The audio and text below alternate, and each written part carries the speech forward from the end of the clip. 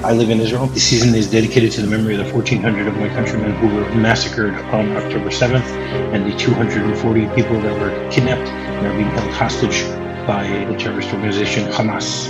Hopefully they will be returned to their families as soon as possible, and hopefully this terrible war will be able to come to a peaceful end very soon.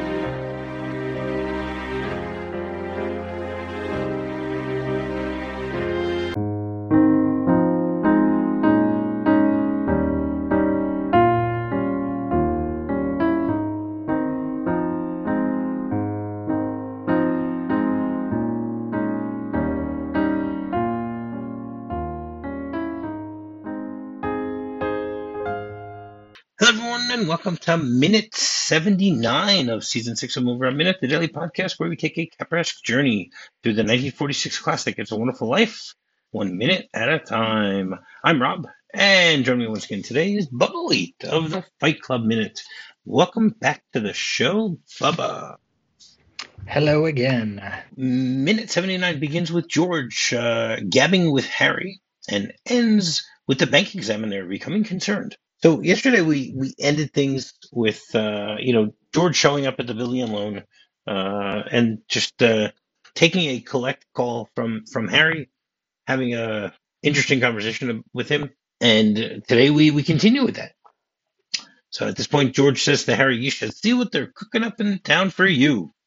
"Oh, they are." And then he turns to Eustace and Tilly and says, "The Navy's going to fly Mother home this afternoon." "In a plane? What, Uncle Billy? Has Uncle Billy come in yet?" "Oh, he stopped at the bank first." "He's not here right now, Harry, but look, now tell me about it." "George, George, George." "What?" "This man is here again." "What man?" The bank examiner." Oh. Harry, talk to Eustace for a minute, will you?" "I'll be right back." "Well, Harry." So, I mean, again, this is an interesting conversation that they're having.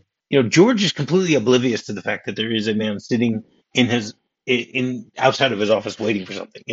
If someone is waiting there, and this is a very small business, it's not like you can automatically assume that whoever's there is someone who's going to be looking for someone else.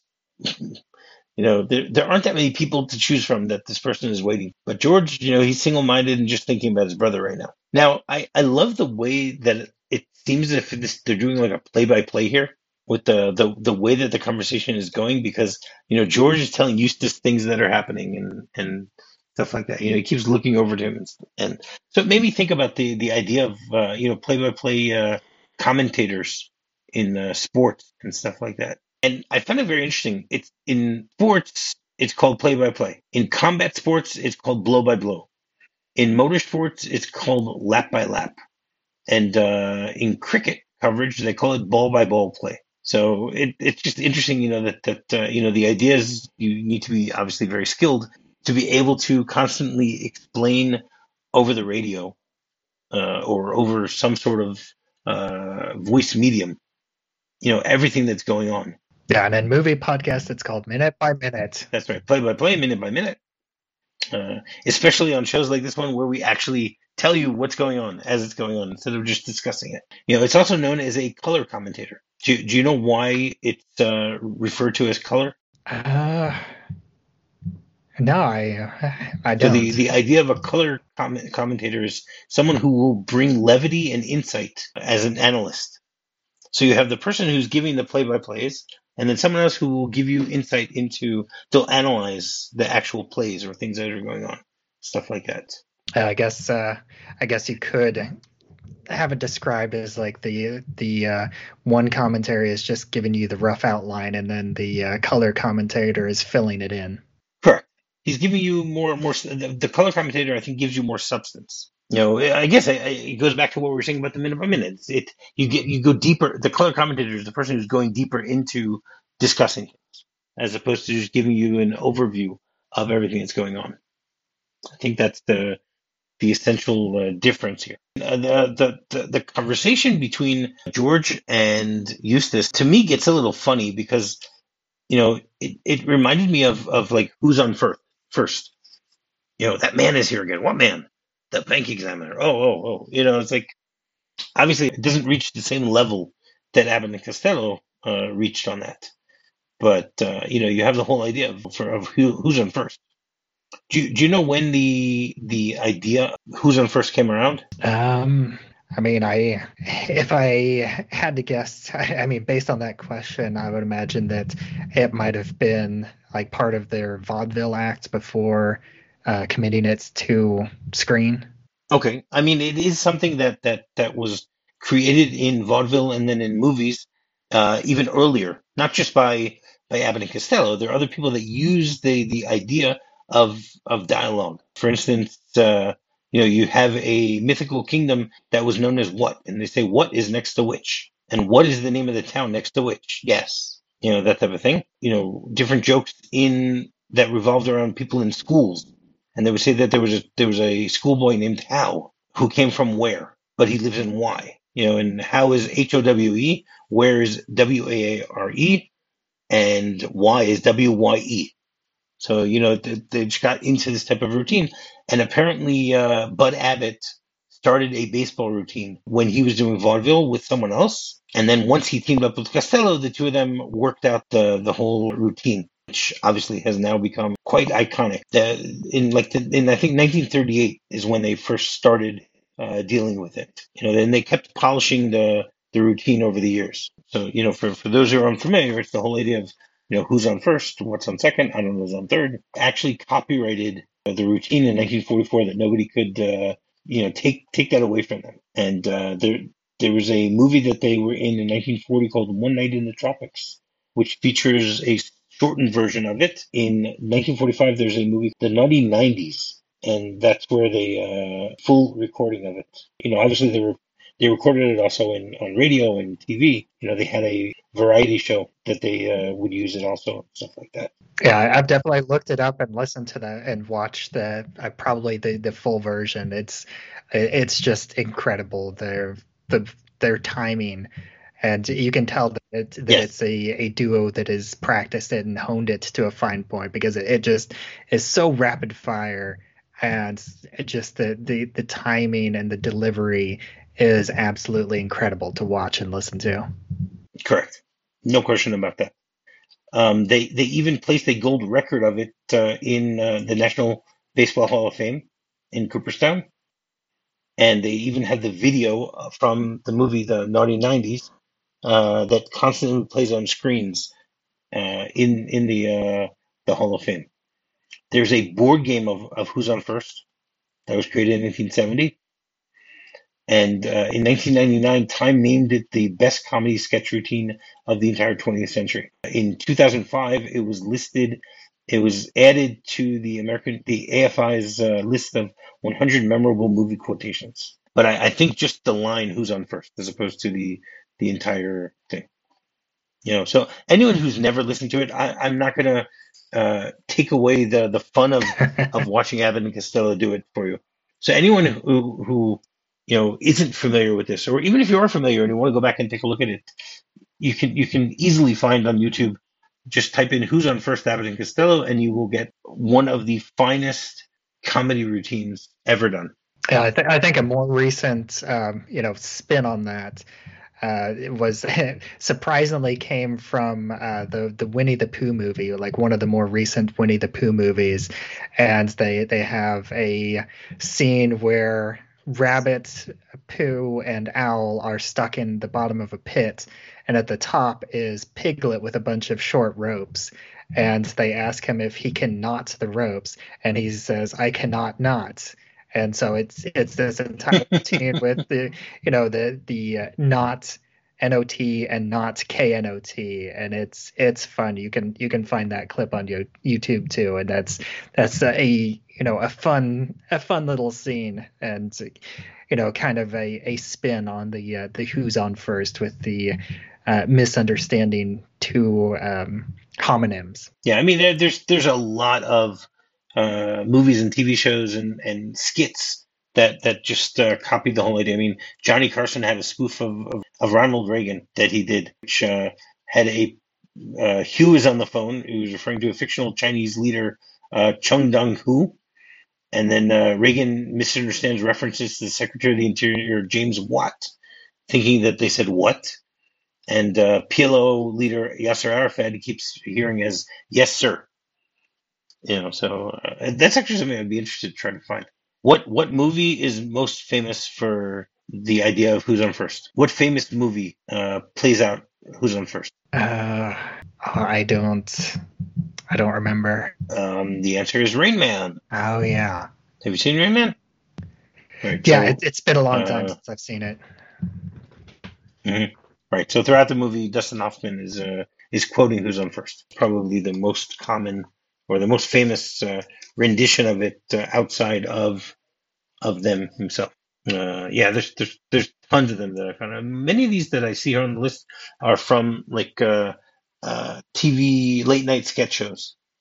Like Jimmy Fallon and Johnny Carson and a whole bunch of people like them that would do similar type of things. After this happens, so George turns to the man that is standing there and says, "Oh, good morning, sir." And the answer is Carter, bank examiner,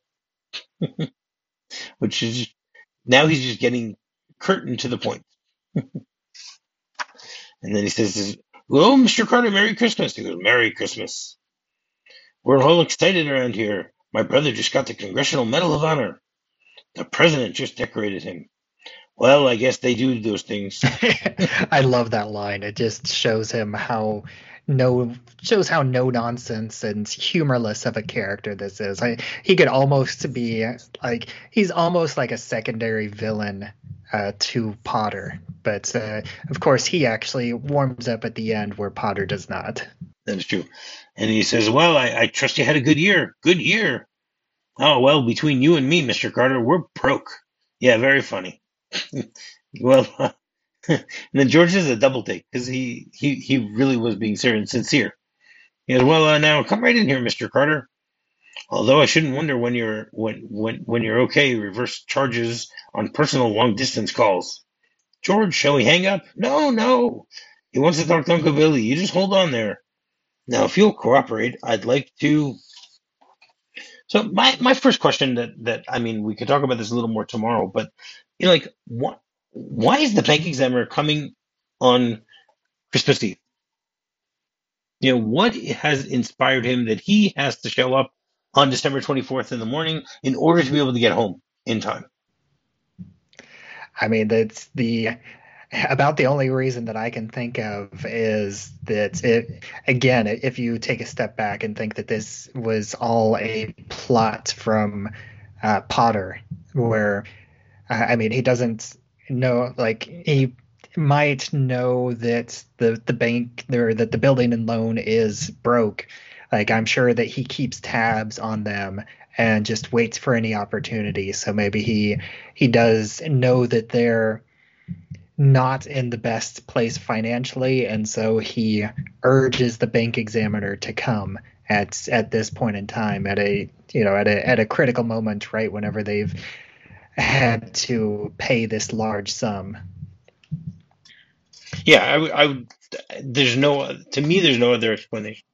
The idea is that this is something that Potter called up and says, "Oh, I think there's something wrong. You got to have some bank examiner come and take a look at it." I mean, the ironic thing of what's going to happen, in the future now, with this, the fact that the bank examiner really needs to be there, is yeah, I guess you're saying it's lucky that the bank examiner is around for what's about to happen because there is something that shouldn't be happening that happens. Now, the actor who plays Carter is an actor named Charles Halton, who was born in 1876 and passed away in 1959 at the age of 83. He's actually 70 years old here in this when in 1946. You'd think that even back then, by 70, someone would be retired. I mean, he doesn't necessarily look 70. He does look a little younger. He doesn't look like he needs to retire. Let's put it that way. He has 204 IMDb credits, including roles in To Be or Not to Be. So, I mean, first of all, I think that's a hilarious movie.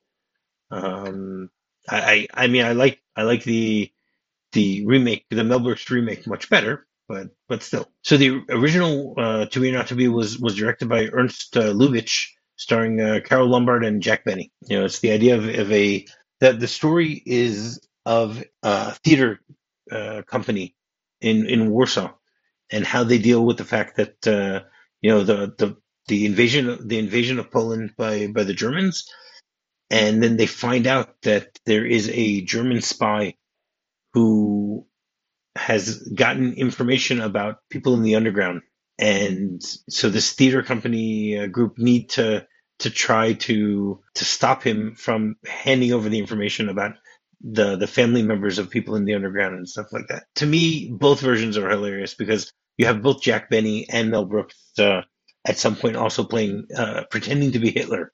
Someone who they both disdain. They have a lot of disdain for that. For Hitler. So he's in that. He's in Foreign Correspondent, which was a Hitchcock movie. He's in Shop Around the Corner, which is another Jimmy Stewart movie, and he also has a very small role in The Best Years of Our Lives, which was a movies by minute project. I mean, it's a movie that came out in 1946, but they also had a movies by minute project that was produced by Jim O'Kane. It was a group project that they did 3 years ago, and he plays a character named Prue. I wasn't able to figure out who Prue is. I don't remember. And I've seen The Best Years of Our Lives many times. I'm a big fan of it, but the character is a small character, and I just don't know who Prue is. Maybe if Jim is listening, maybe he can remember who Prue is. That's actually everything I have for this minute. Did you have anything else? No, this is a pretty self-contained minute. It's mostly just a bit of dialogue. It's all right in the same room that we talked about yesterday. So yeah, I don't really have anything else. The one thing I like about this is the fact that, as we mentioned, the bank examiner is a very by the book guy, and just doesn't have doesn't realize that George is not joking with him, and thinks that he is joking, and doesn't want to deal with those type of jokes. We don't need those jokes around here, that type of thing. All right, so every Thursday we have a segment called Jimmy Stewart Thursday, where my guests will give their top 5 Jimmy Stewart films. Now, I know he played a superhero, so you might have more than one entry this time. Maybe. Yeah, I was going to ask you, how many Jimmy Stewart movies do you think that I've seen? I'm going to say 3. You're not too far off, but I have seen exactly 5 Jimmy Stewart movies, so I am able to give you a full top 5. And I'm going to start out. Number 5 is Vertigo. I know that tops a lot of people's lists. It's considered one of the best movies of all time. I've seen it once, and it's been so long ago I can't honestly remember that much of it. But I do remember that I liked the movie at the time. So I'm at least going to give it the number 5 spots. Number 4 is Rear Window. That's, just another fantastic Hitchcock movie. Jimmy Stewart gives a great performance, and you can't really say too much bad about a Hitchcock movie. And that is one of the better ones. Number 3, I'm going to go with this one. It's a Wonderful Life. I don't feel like I have to say too much more about it because it's been covered plenty on this show. My number 2. I can understand why. Yeah, my number 2, I'm going to go with Rope. That's one that I covered on, my older podcast, Filmwise, and I watched that for the first time, and I really enjoyed it. And he plays a slightly different character in that movie, and just the whole single shot aspect of that movie is fascinating, and it's done really well for the time. And my number 1 Jimmy Stewart is Harvey.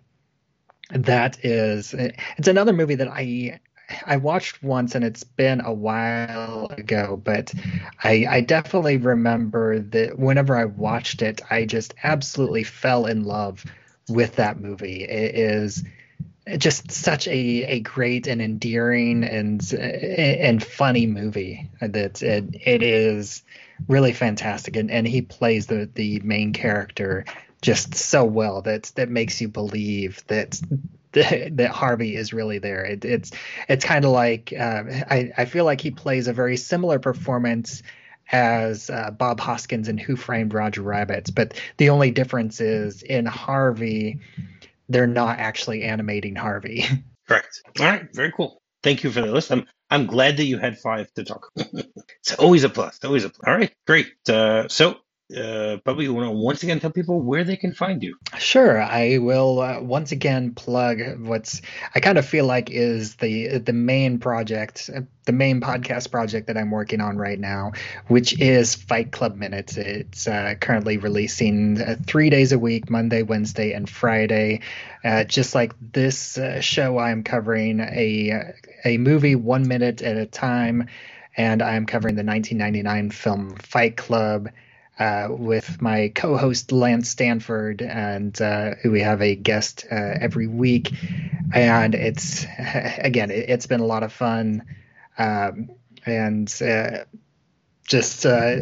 also on Instagram where I'm at Bubba Wheat, and you can join that. And I share selected stills from the movie as they come out, and give a little bit of additional commentary on some of the stills. And there's a lot like that. That movie is really jam packed. I know that you're not the biggest fan, but there is definitely a lot to talk about in that movie. Yeah, for sure. Well, there's no question about that. But you know me, there's a lot to talk about in every movie, so it's not. It doesn't matter if it's a movie I'm a fan of or that I'm less of a fan of. It's you can always find what to talk about, which you and I both know I'm very good at, especially when looking at triangles at the back of a buggy. There you go. All right, and finding me is very simple. Just do a quick search for MovieRob Minute. You can find me on Facebook, you can find me on Twitter, and you can find me on my website, MovieRobMinute.com. So, until tomorrow, hot dog. Hot dog. I love you truly, truly dear. Life with its sorrow, life with its tears.